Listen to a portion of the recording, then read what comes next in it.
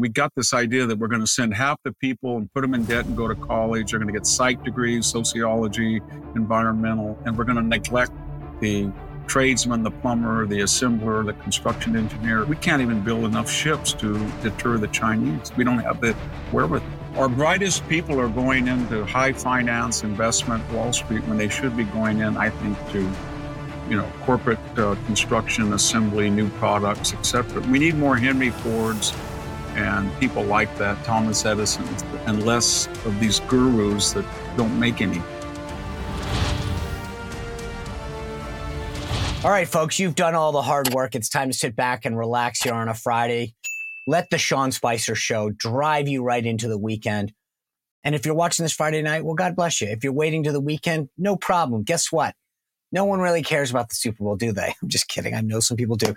Anyway, Victor Davis Hanson is here with us next week. By the way, Linda McMahon, the chair of the America First Policy Institute, will join us as well, talking to us a lot about a second Trump administration. But we're going to break it down with Victor about the Trump-Biden debate, border issues, Biden forgetting what day it is, the U.S. deficit, and all the threats that we face.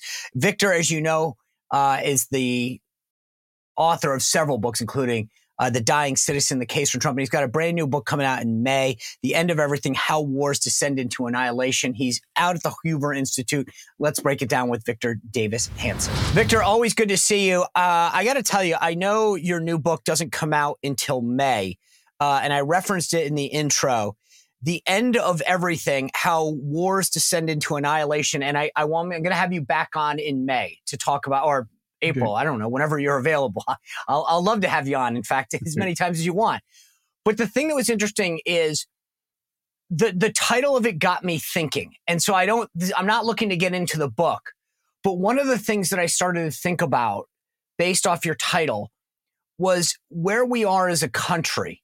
And I'll just start with this border bill this week.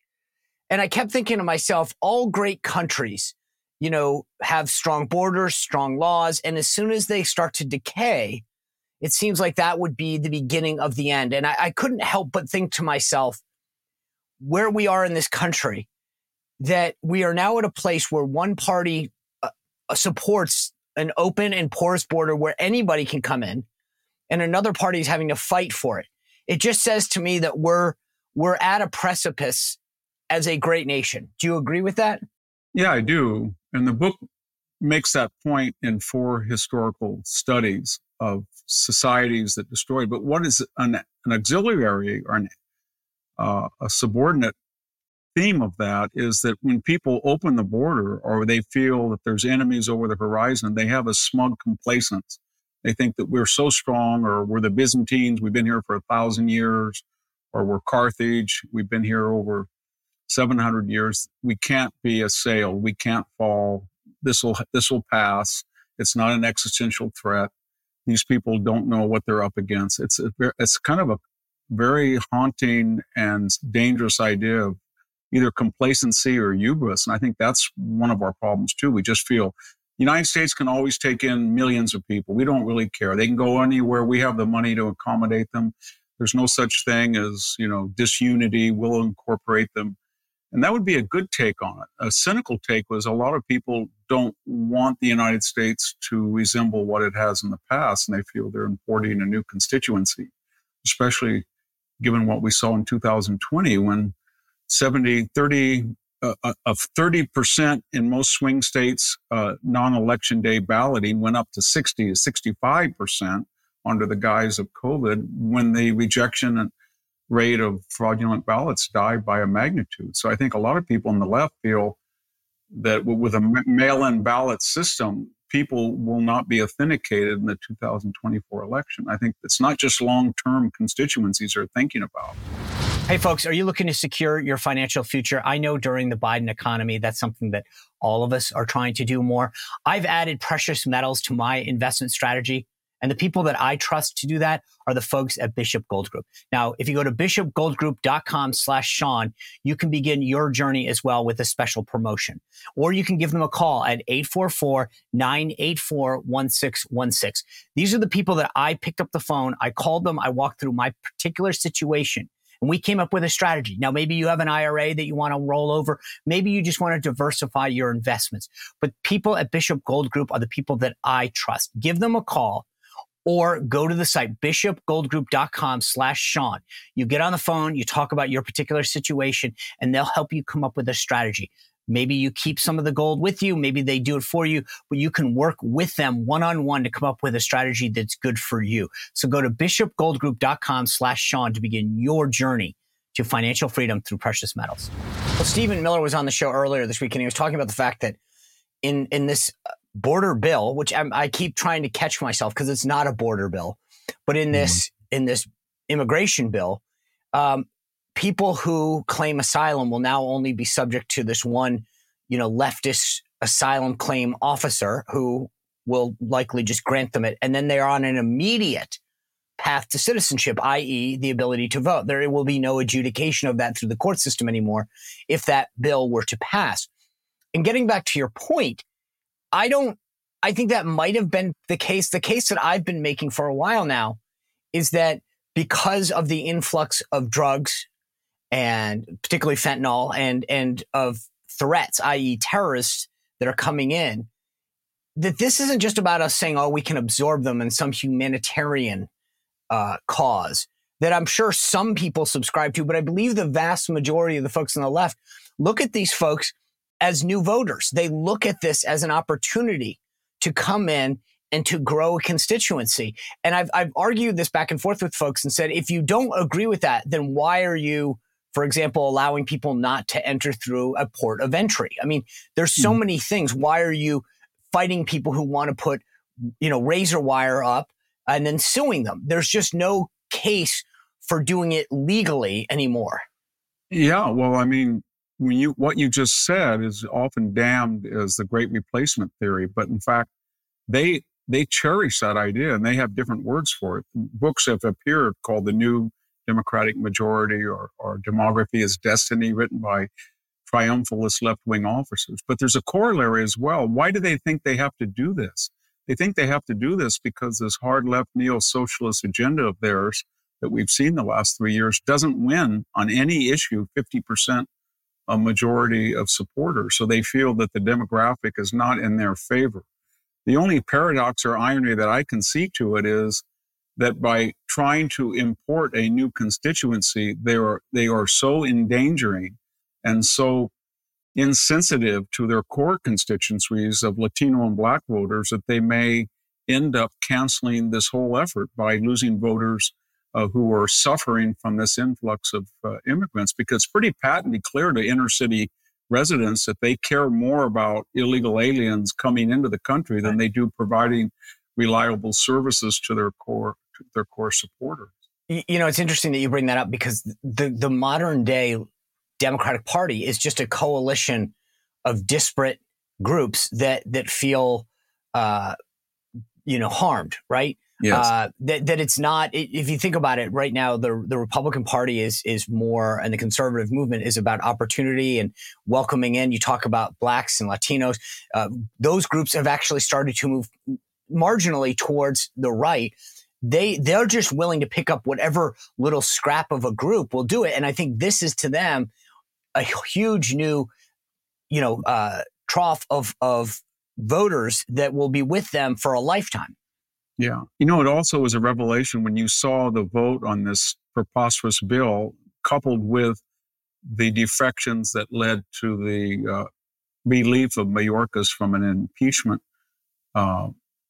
resolution. You really do see that the Republican Party has a large number of people who have other issues involved other than worrying about border security. And I don't know what the reason is.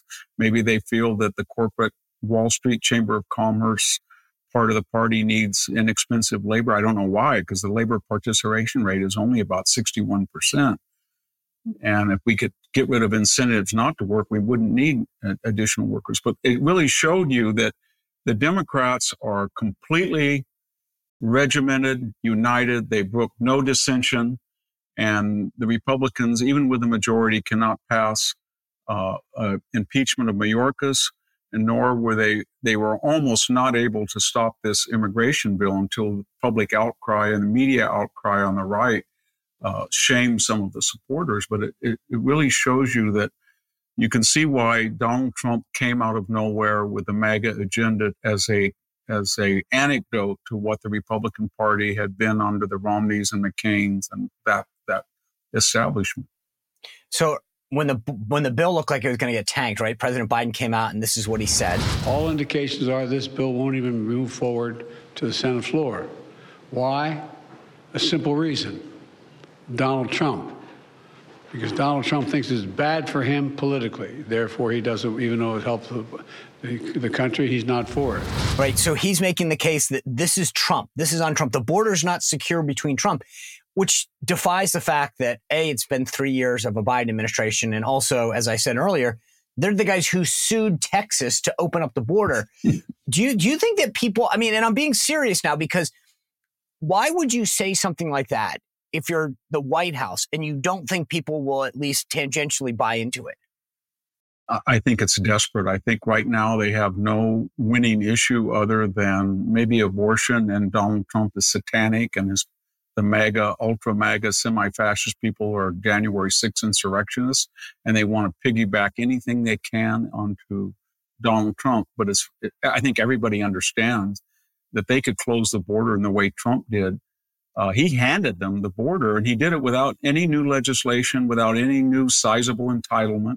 He just enforced the law. And he went down to Mexico, and he basically told Obrador, we're going to renegotiate NAFTA, or maybe we'll tax remittances, whatever we have to do, unless you do your part. And he did.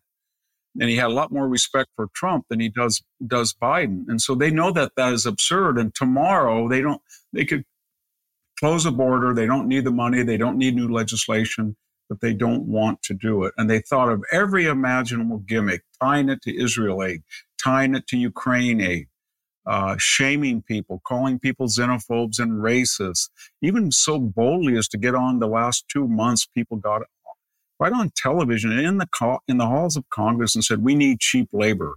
Who's going to do our dirty work? I couldn't believe that. I mean, it was the most condescending idea that you can imagine coming from the left, but they are desperate. And I think they realize the Progressive Project has run out of ideas if it ever had any, and it's inert.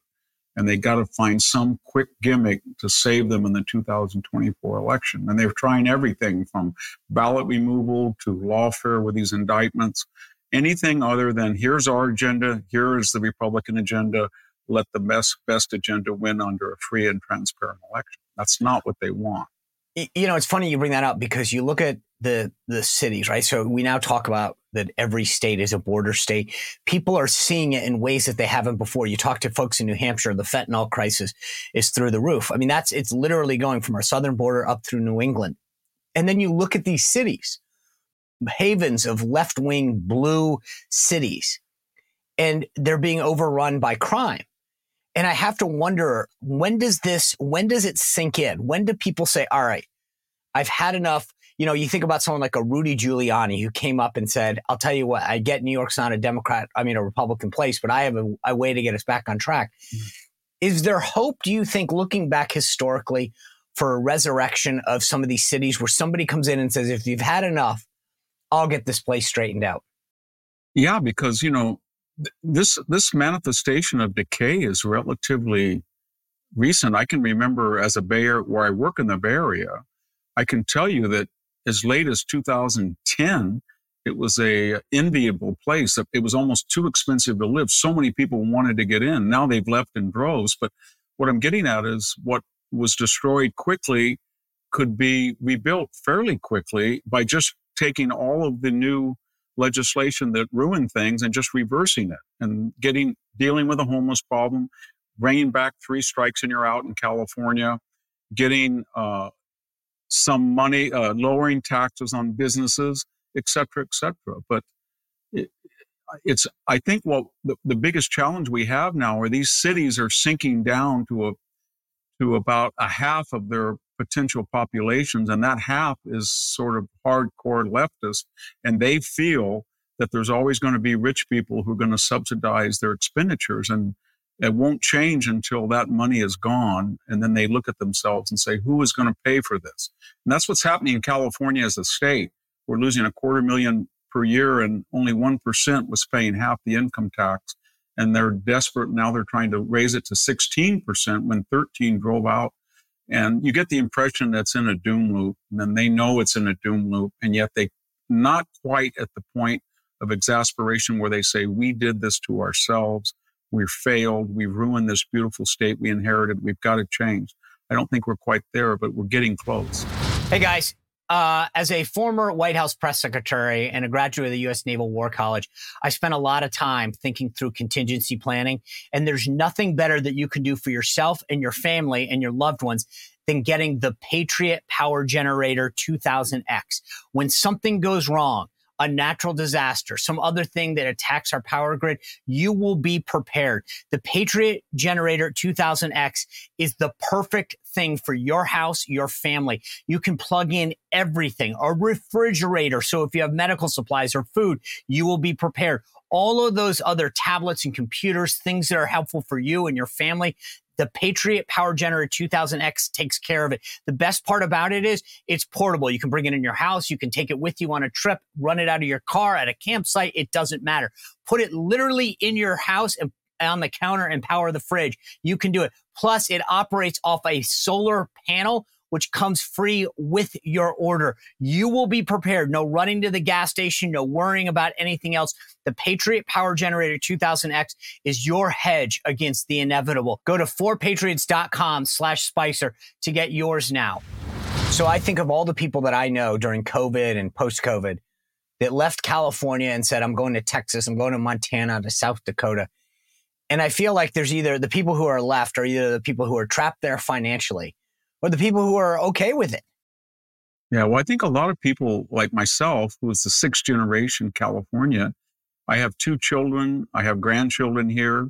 My children don't have the wherewithal to move, just pull out, leave their jobs and go anywhere. And I don't really, at 70, want to go halfway across the country and not see my I have a farm that's been in my family for 150 years. And I feel part of me says, who says it's their California? Who said that Gavin Newsom gets to have it? Who said that all of these 27% of our state population was not born in California, who's residing here? Who says it's their country? I think that's a better attitude a lot of we conservatives had, especially with the universities.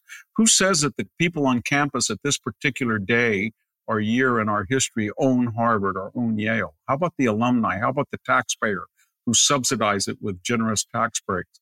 And so I think we really have to say to us, yeah, we can create alternate new institutions to make up for what they have grabbed and expropriated, but why not just say it's not yours to steal?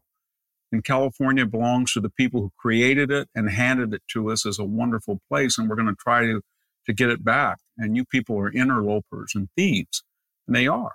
They just came in here and redefined California and said it's ours, and you're racist or you're xenophobes, and we're going to take it over and we're going to change it.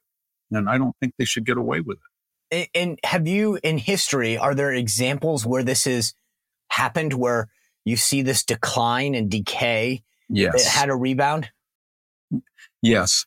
Before the collapse of the Roman Empire, it happened in the 3rd century AD. People saw what was happening, and there was a renewed effort to refund the currency and make it more stable, to under Diocletian to do administrative and to control the borders. But the most important was the Byzantine Empire. In the 6th century, it was through. It was the Eastern Empire, and the Western Empire had fallen. And all of a sudden, out of nowhere came Justinian. And he said, we're going to have a new legal code. We're going to get rid of this huge worthless bureaucracy. We're going to build Santa Sophia, the greatest cathedral for 1,000 years in Christendom. We're going to recodify the law. And he created a renaissance that lasted for 1,000 years. So it can be done, but it requires leadership, imaginative leadership. And it requires people to fight. And you can't just, I think we're all guilty of it, a monastery of the mind. We just say, you know what, I don't want to watch the Oscars anymore. I don't want to watch the NBA playoffs. I do not want to watch the Emmys. I've given up on the Hollywood, any of these, White House correspondent, all this ridiculousness. I don't want it anymore. I don't like popular music. I'm just going to go off on my 1 acre. And I think that's understandable, but that kind of isolationism, it feeds into the left's control of our institutions. We've got to take the institutions back, the universities, K through 12, the corporate boardroom, the foundations, popular entertainment, sports. They don't own it. And I think that they get an enormous amount of influence without majority support from the control of these media and other institutions. So in the last 6 months, 12 months, I have felt like there are some reasons for hope, whether it's what happened at Harvard, at least firing Claudine Gay, some of the consumer protests that have occurred against places like Target and whatever, where people stood up. Are we fighting enough? Are we fighting the right way? I think we're beginning to. I really do. I'm very confident. I think that all of the barrage of smears and slanders of the left doesn't mean anything. When Claudine Gay played the race card, nobody listened to it. She was fired, gone, done. She was a plagiarist, clear. And when Eric Adams plays the race card, nobody listens. He had a workable city. He helped ruin it. It's his fault. It has nothing to do with his race. And people are demanding, I think, that accountability. And the old idea that you'd rather be called, I don't know, a child molester rather than a racist or a homophobe or xenophobe or I don't think it affects people the way it does. They're so tired of it. It's the inflation. It's sort of like Gresham's law that it's just driven out normal discourse. It's so empty. So I think there's a lot of people who I'm kind of confident. I think the only problem that we're going to see in the 2024 election is to what degree these indictments, this lawfare is going to find liberal judges, liberal prosecutors, and liberal juries and try to incarcerate for the first time in history the Republican candidate. And I don't know. I hope we can stop that. And the other thing is, I think we have to insist on transparent elections, and everybody, according to their station, has to get involved in going to the polls and getting invested in making sure that we have a fair and honest election. You know, I've told people you can't just anecdotally say something. No. If you see something, document it, take photos of it, write it down so that people can actually go out and investigate it. If someone's breaking the law, it needs to be documented. Anecdotal evidence doesn't work. But, it's interesting. I was watching and just take a listen to this. President Biden reacted to President Trump asking for him to debate. Now, I get that this is kind of cute. He's saying, oh, I bet you he does. But I think that that's the right tactic for Trump. Just keep goading him. To your point, you've got the lawsuits on one hand, but to basically call out Biden that he's doesn't have the stamina, the mental liquidity, et cetera, to debate his opponent.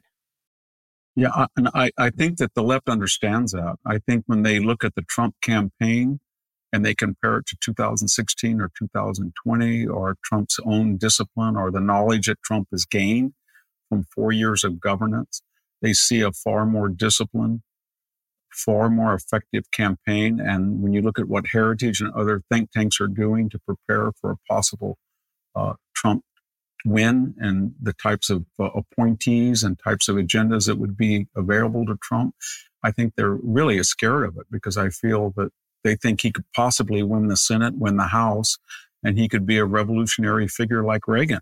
And he could. And I think he himself is a lot more disciplined. And I think that scares. Anytime he says something that's a little wild, they get very happy. But when he kind of targets them and goats them into doing stuff, or when he's disciplined, they don't like that. When he gave that speech after the Iowa primary, it was sober. It was just they were furious. They wouldn't even want to run it. And that's the kind of things that Trump, I think, is quite capable of doing if he can just continue that and not get distracted by all of this lawfare that they're trying to destroy him psychologically, financially, physically, electoral, every manner in the way. And it's I don't envy him, but if he can keep us cool and keep this disciplined team together, I think he can win, and he can win the Congress with him. That was so succinctly put. They really are. It's like, we're going to go after you from every single angle. We're going to attack your finances, your family, you criminally. And I mean, they get it, right? I I think that's exactly the deal, is we will figure out how to take you down. And it's funny you mentioned the Iowa caucus speech, because I said this the day afterwards. Sean Hannity said it. If he could be that Trump all the time, this would be a blowout. It would. And I think he's starting to see that. I think he did less well after New Hampshire. It wasn't as disastrous as everybody said he was, but if he just followed the Iowa paradigm, or he made fun of himself sometimes. He's got a great, you know him better than anybody. He has a great sense of humor. He can be self-critical, and he's at an age now where he's more introspective, and I think he could he could win. And I think everybody I talk to in the left, and I work in the Bay Area, so that's almost everybody. So everyone. They are terrified. They are absolutely terrified of him right now. And the odd thing is they keep saying he's a dictator and he's going to be insist on retributions. And this is from people who weaponize the FBI, the CIA, the DOJ. And the one thing that Trump didn't do is he didn't get vindictive, and he didn't turn government into a personal police force to harass and hound his enemies. He's not that. He didn't do it. And yet they project themselves. I think part of the problem we're dealing with is they know if they had suffered from themselves what they did to Trump, and if they were Trump now on the cusp of, being seriously able to win the presidency, they know what they would do, and they project what they would do under Trump. That's it. No, that's it. They're like, if I had 4 years of knowledge and could do all this, here's what I would do. Exactly. All right, folks, if you've been watching the show for a while, you've heard me talk about my friend Leo Grillo. He rescued a Doberman years ago, and he named the dog Delta. Delta stands for dedication and everlasting love to animals.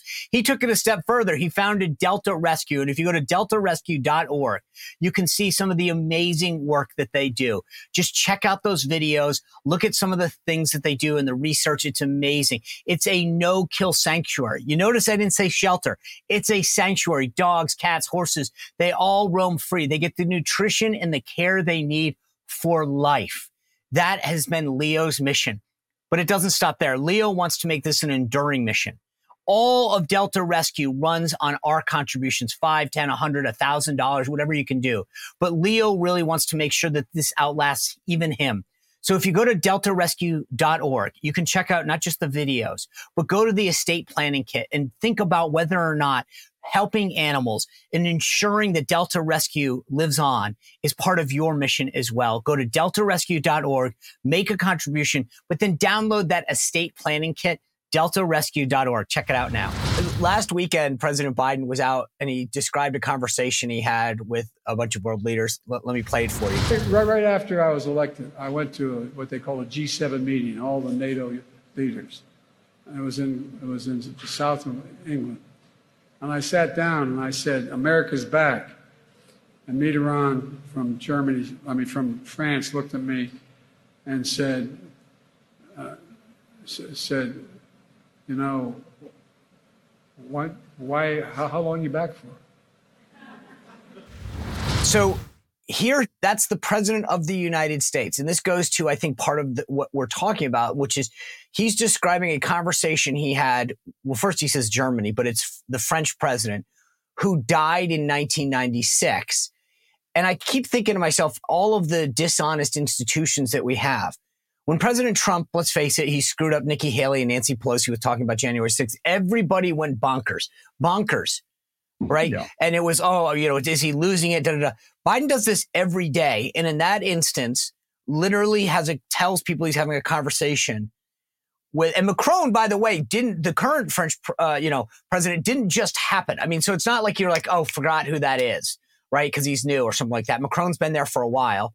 But here you have him confusing a president that hasn't been in office since 1996 and not a peep from the media, because I think part of this is they're scared to expose just what's really happening with him. And that's probably why he wouldn't even do the Super Bowl ad. Yeah, I was kind of confused. I was confused by the punditry that said, oh, it's inexplicable that Joe Biden would give up this historic, iconic opportunity to speak to the world. And I thought, no, it's not. Right. If I was Biden's handler, I wouldn't let him get close to the Super Bowl. Even a softball question he could screw up. He is failing at a geometric, not an arithmetic rate. Each month, if you look at clips to where he was on Inauguration Day compared to today, it's not the same. It's not even then the same Joe Biden, much less 2 or 3 or 4 years before he was president. So I think they understand what's going on and they're terrified of it. And they don't know what to do.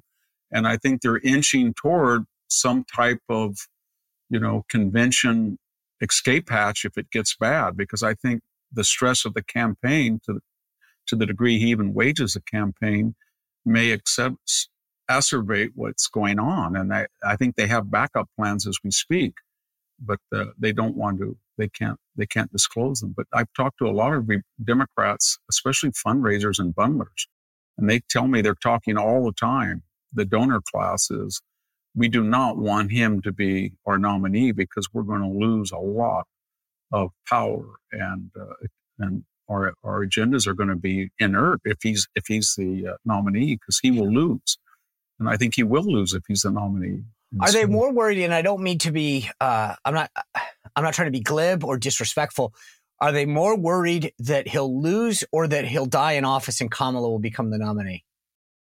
Well, I think it's both. I think they have a problem, and they're ruthless people, and they would have acted by now if Kamala Harris was not vice president. They would have found a way to bring someone in. But the problem they get, to be quite blunt and cynical, the only person that they can bring in as an alternative to Biden would be Michelle Obama, because she's another Black woman. And you cannot tell everybody in 2020 that you must have a Black woman as vice president for diversity, equity, inclusion purposes, and then throw her under the bus and bring in a Gavin Newsom. It's just not viable. No, and that's Gavin's problem, right?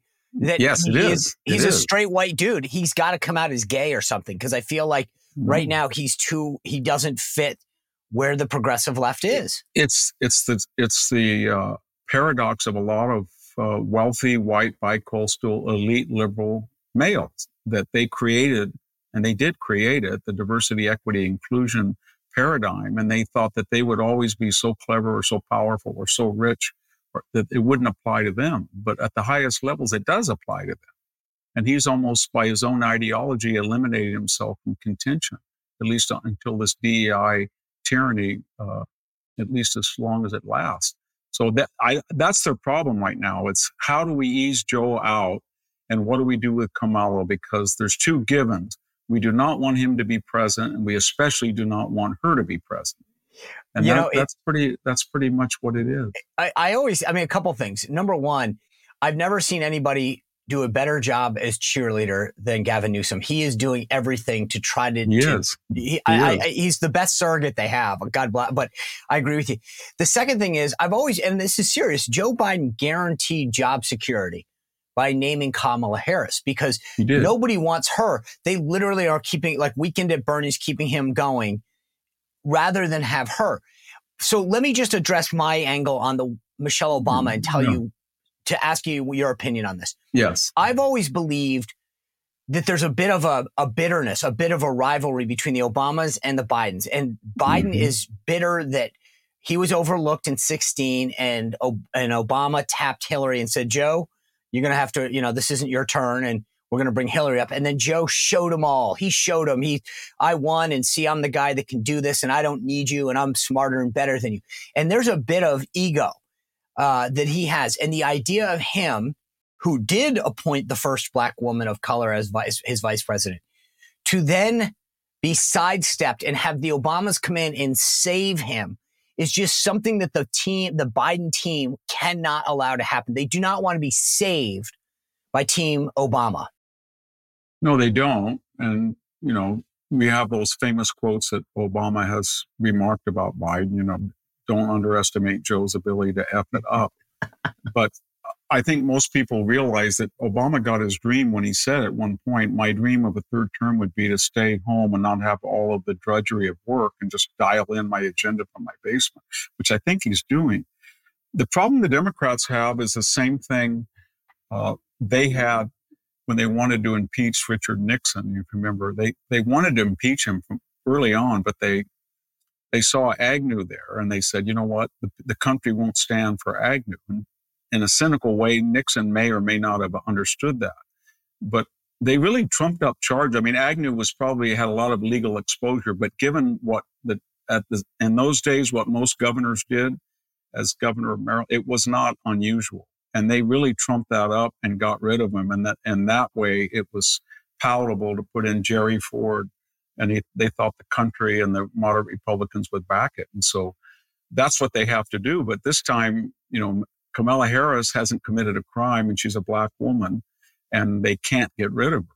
And so they're stuck with Joe Biden in the way that the Republicans thought they were stuck with Richard Nixon, or the country thought they were, as long as Agnew was there. I don't know how they're going to do it, but I do think that it's kind of tragic because I get kind of angry when I know that we all know that they knew about the cognitive state of Joe Biden when they nominated him. They did it cynically as sort of some kind of ghost presidency or virtual presidency that would be in a Faustian bargain. They said after South Carolina, everybody will bow out. Good old Joe from Scranton will play the moderate role. And then we, as in exchange for getting him elected and giving him the ceremonial chance to be president, we have the agenda, the squad, Bernie, Elizabeth Warren, but especially the Obamas. And it's their agenda. And they feel that they can get it through much more effectively than Obama did because Joe Biden had that reputation of not necessarily being a revolutionary. And well, but part of this is though he promised to be a one-term president. He said, "I'm going to be a transitional president," and I think that they thought the deal that you're talking about was all right. Fine, we'll have 4 years to regroup, refortify, and we'll come back out and then fight it amongst ourselves again. And when he announced he was running again, they went, "Whoa, that wasn't the deal." No, that wasn't the deal. But I think they thought he was going to step down, and then they would have an open primary. And Kamala Harris, of course, would lose. And they could say, well, we wanted her to be president, but the voters thought otherwise. And therefore, it would be an open, honest primary, and they could get someone, whether it was Michelle or Gretchen Whitmer or Gavin Newsom, it would be a fair, and that didn't happen. And now they're stuck with it. And it's very funny to hear Karine Jean-Pierre say all this, just ignore any legitimate question about his cognitive status. When you look back at Donald Trump, they brought in a Yale psychiatrist who diagnosed him as crazy and said he needed a straitjacket intervention. And then they had the acting FBI director and the deputy attorney general talking about wearing a wire to entrap the president in some conversation that would be proof of 25th Amendment exposure. They did, and they finally forced Trump, as you remember, to take the Montreal Cognitive Assessment, which he aced. And the idea that Joe Biden would be forced to do that through public pressure is absurd. They would never allow that to happen. It is kind of crazy. I mean, you really, when you look at the disparity and how they treated him on issues, especially health. I want to get your take on two more issues before we go. We talked again about the country, right? And there's two existential issues that I think are really concerning to me. And the first is the deficit. And there was a report from the Congressional Budget Office that came out just the other day. It said the U.S. deficit is expected to climb over the next 10 years with higher interest payments set to account for a historic share of government spending. The CBO said the new projections from the nonpartisan agency showed deficits jumping from $1.6 trillion to $2.6 trillion in 2032, a slightly less bleak prediction for the nation's fiscal health than previously estimated. At some point, don't we just topple on ourselves economically? Yeah, I mean, it's larger than the defense budget now. And when we were only able to run up this budget, this deficit, this debt, because we had these historically artificially low interest rates.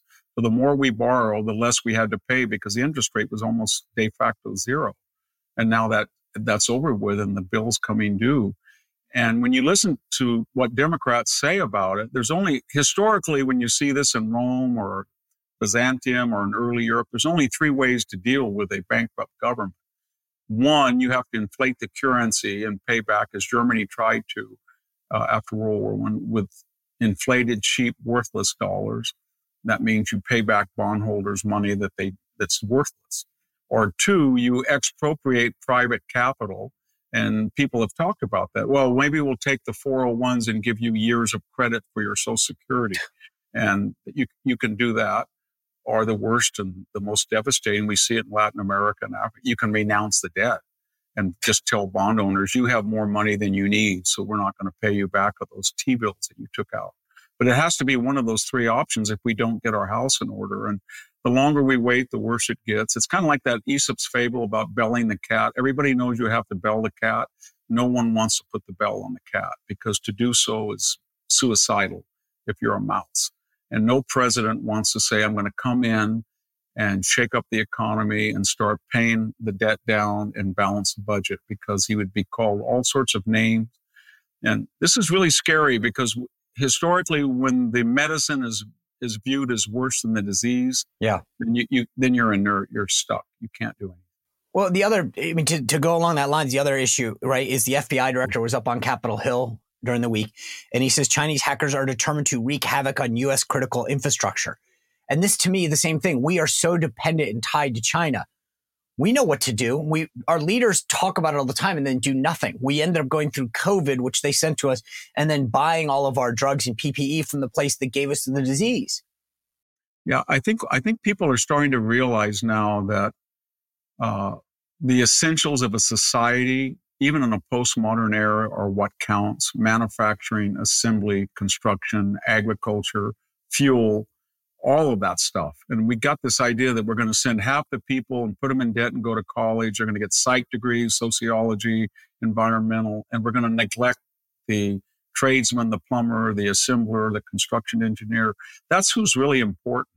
And we really got to get back to these basic symptoms of what makes a healthy society: physical sobriety, a good trade balance, a strong currency, but most importantly, self-sufficiency as much as you can. And when you look at, we can't even build enough ships to deter the Chinese. We don't have the wherewithal. And yet there's no manufacturing base. We have too much. Our brightest people are going into high finance, investment, Wall Street, when they should be going in, I think, to corporate construction, assembly, new products, etc. That's people we should honor. We need more Henry Fords and people like that, Thomas Edison's, and less of these gurus that don't make anything. Yeah, less and more. Maybe AI can solve that. The last thing I want to ask you is something that someone sent me a comment on, and they were particularly excited that you were coming on the show. Yeah. And they were saying, hey, I live out in California. I feel left out. I don't feel like there's any hope. What is the hope for California? You talk about being there for generations, having a farm, having the rest of your family out there. What if you're somebody who's hearing you today as a fifth generation Californian, what hope do you want to give them that things can get turned around in California? Well, I believe people are people. I don't really look at their superficial appearance. And so we have 45% of our population claims identifies as on the census as Hispanic, mostly Mexican American. And we have about 18% Asian. And I live in a community that was once 50% white, 50% Mexican. That's 90% Mexican American. So the only people I see every day when I'm not in the Bay Area are so-called Latinos. And I talk to them almost hourly. People I see, my best friends are all Latino. And I can tell you there's been a sea change, because a lot of them say, I cannot pay $5 a gallon for my diesel pickup. I cannot pay the insurance they want on my house. The insurers are leaving the state. I don't have the insurance. Or they'll say, Victor, have you looked at your car registration? Have you looked at your car insurance? Have you looked at the schools? Have you looked at the electricity bill? Have you looked at the natural gas bill? Have you tried to drive down the 99 lately? Hey, Victor, I just got asked today, have you been up to San Francisco lately? I said, yes, I have. They said, did you track in crap on your feet? I said, yes, I did. What happened? And they want to know. And I think they're so ingrained as a community to be loyal to the Democratic Party that it's hard. And I'm speaking as somebody who grew up in a Democratic family, but I think there's a revolutionary beginning where a lot of the Hispanic community is intermarrying, they're acculturating, they're integrating, and they're becoming more conservative. I never believed it before when Karl Rove and people would say that family values will make Hispanics turn red. That was 30 years ago. But I'm starting to now. And I think it's happening, and it's a wonderful development. It is a wonderful development. Victor, I love our conversations. You really add such insight and perspective. I know hopefully people have read The Case for Trump and Dying Citizen, both amazing books.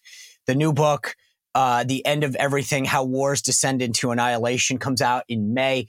But as a fellow author, I will tell you to folks, go out there, go to Amazon right now, pre-order the book. That's a huge sign of support for authors. So look, Victor never disappoints. The books are insightful and amazing, just like the conversation. So if you're listening, please go out there and subscribe to go to Amazon, get that book now. You'll have it delivered when it comes out, and then you won't have to remember in May. So thank you. Congrats on this latest book, though, and I appreciate you being with us. Thank you, Sean. Happy to be here. You bet. All right, folks, thanks for being with us. I hope you have a great weekend. Make sure you continue to share and subscribe. As you go around this weekend, spread the good word. Tell people about the show. Make sure that they subscribe. Go to Apple, YouTube, Rumble, Spotify, wherever you get podcasts, and then double down, go everywhere else. You can join the show at SeanSpicerShow.com/VIP and be part of our weekly groups. Thanks for being with us. We'll see you back here on Monday. See ya.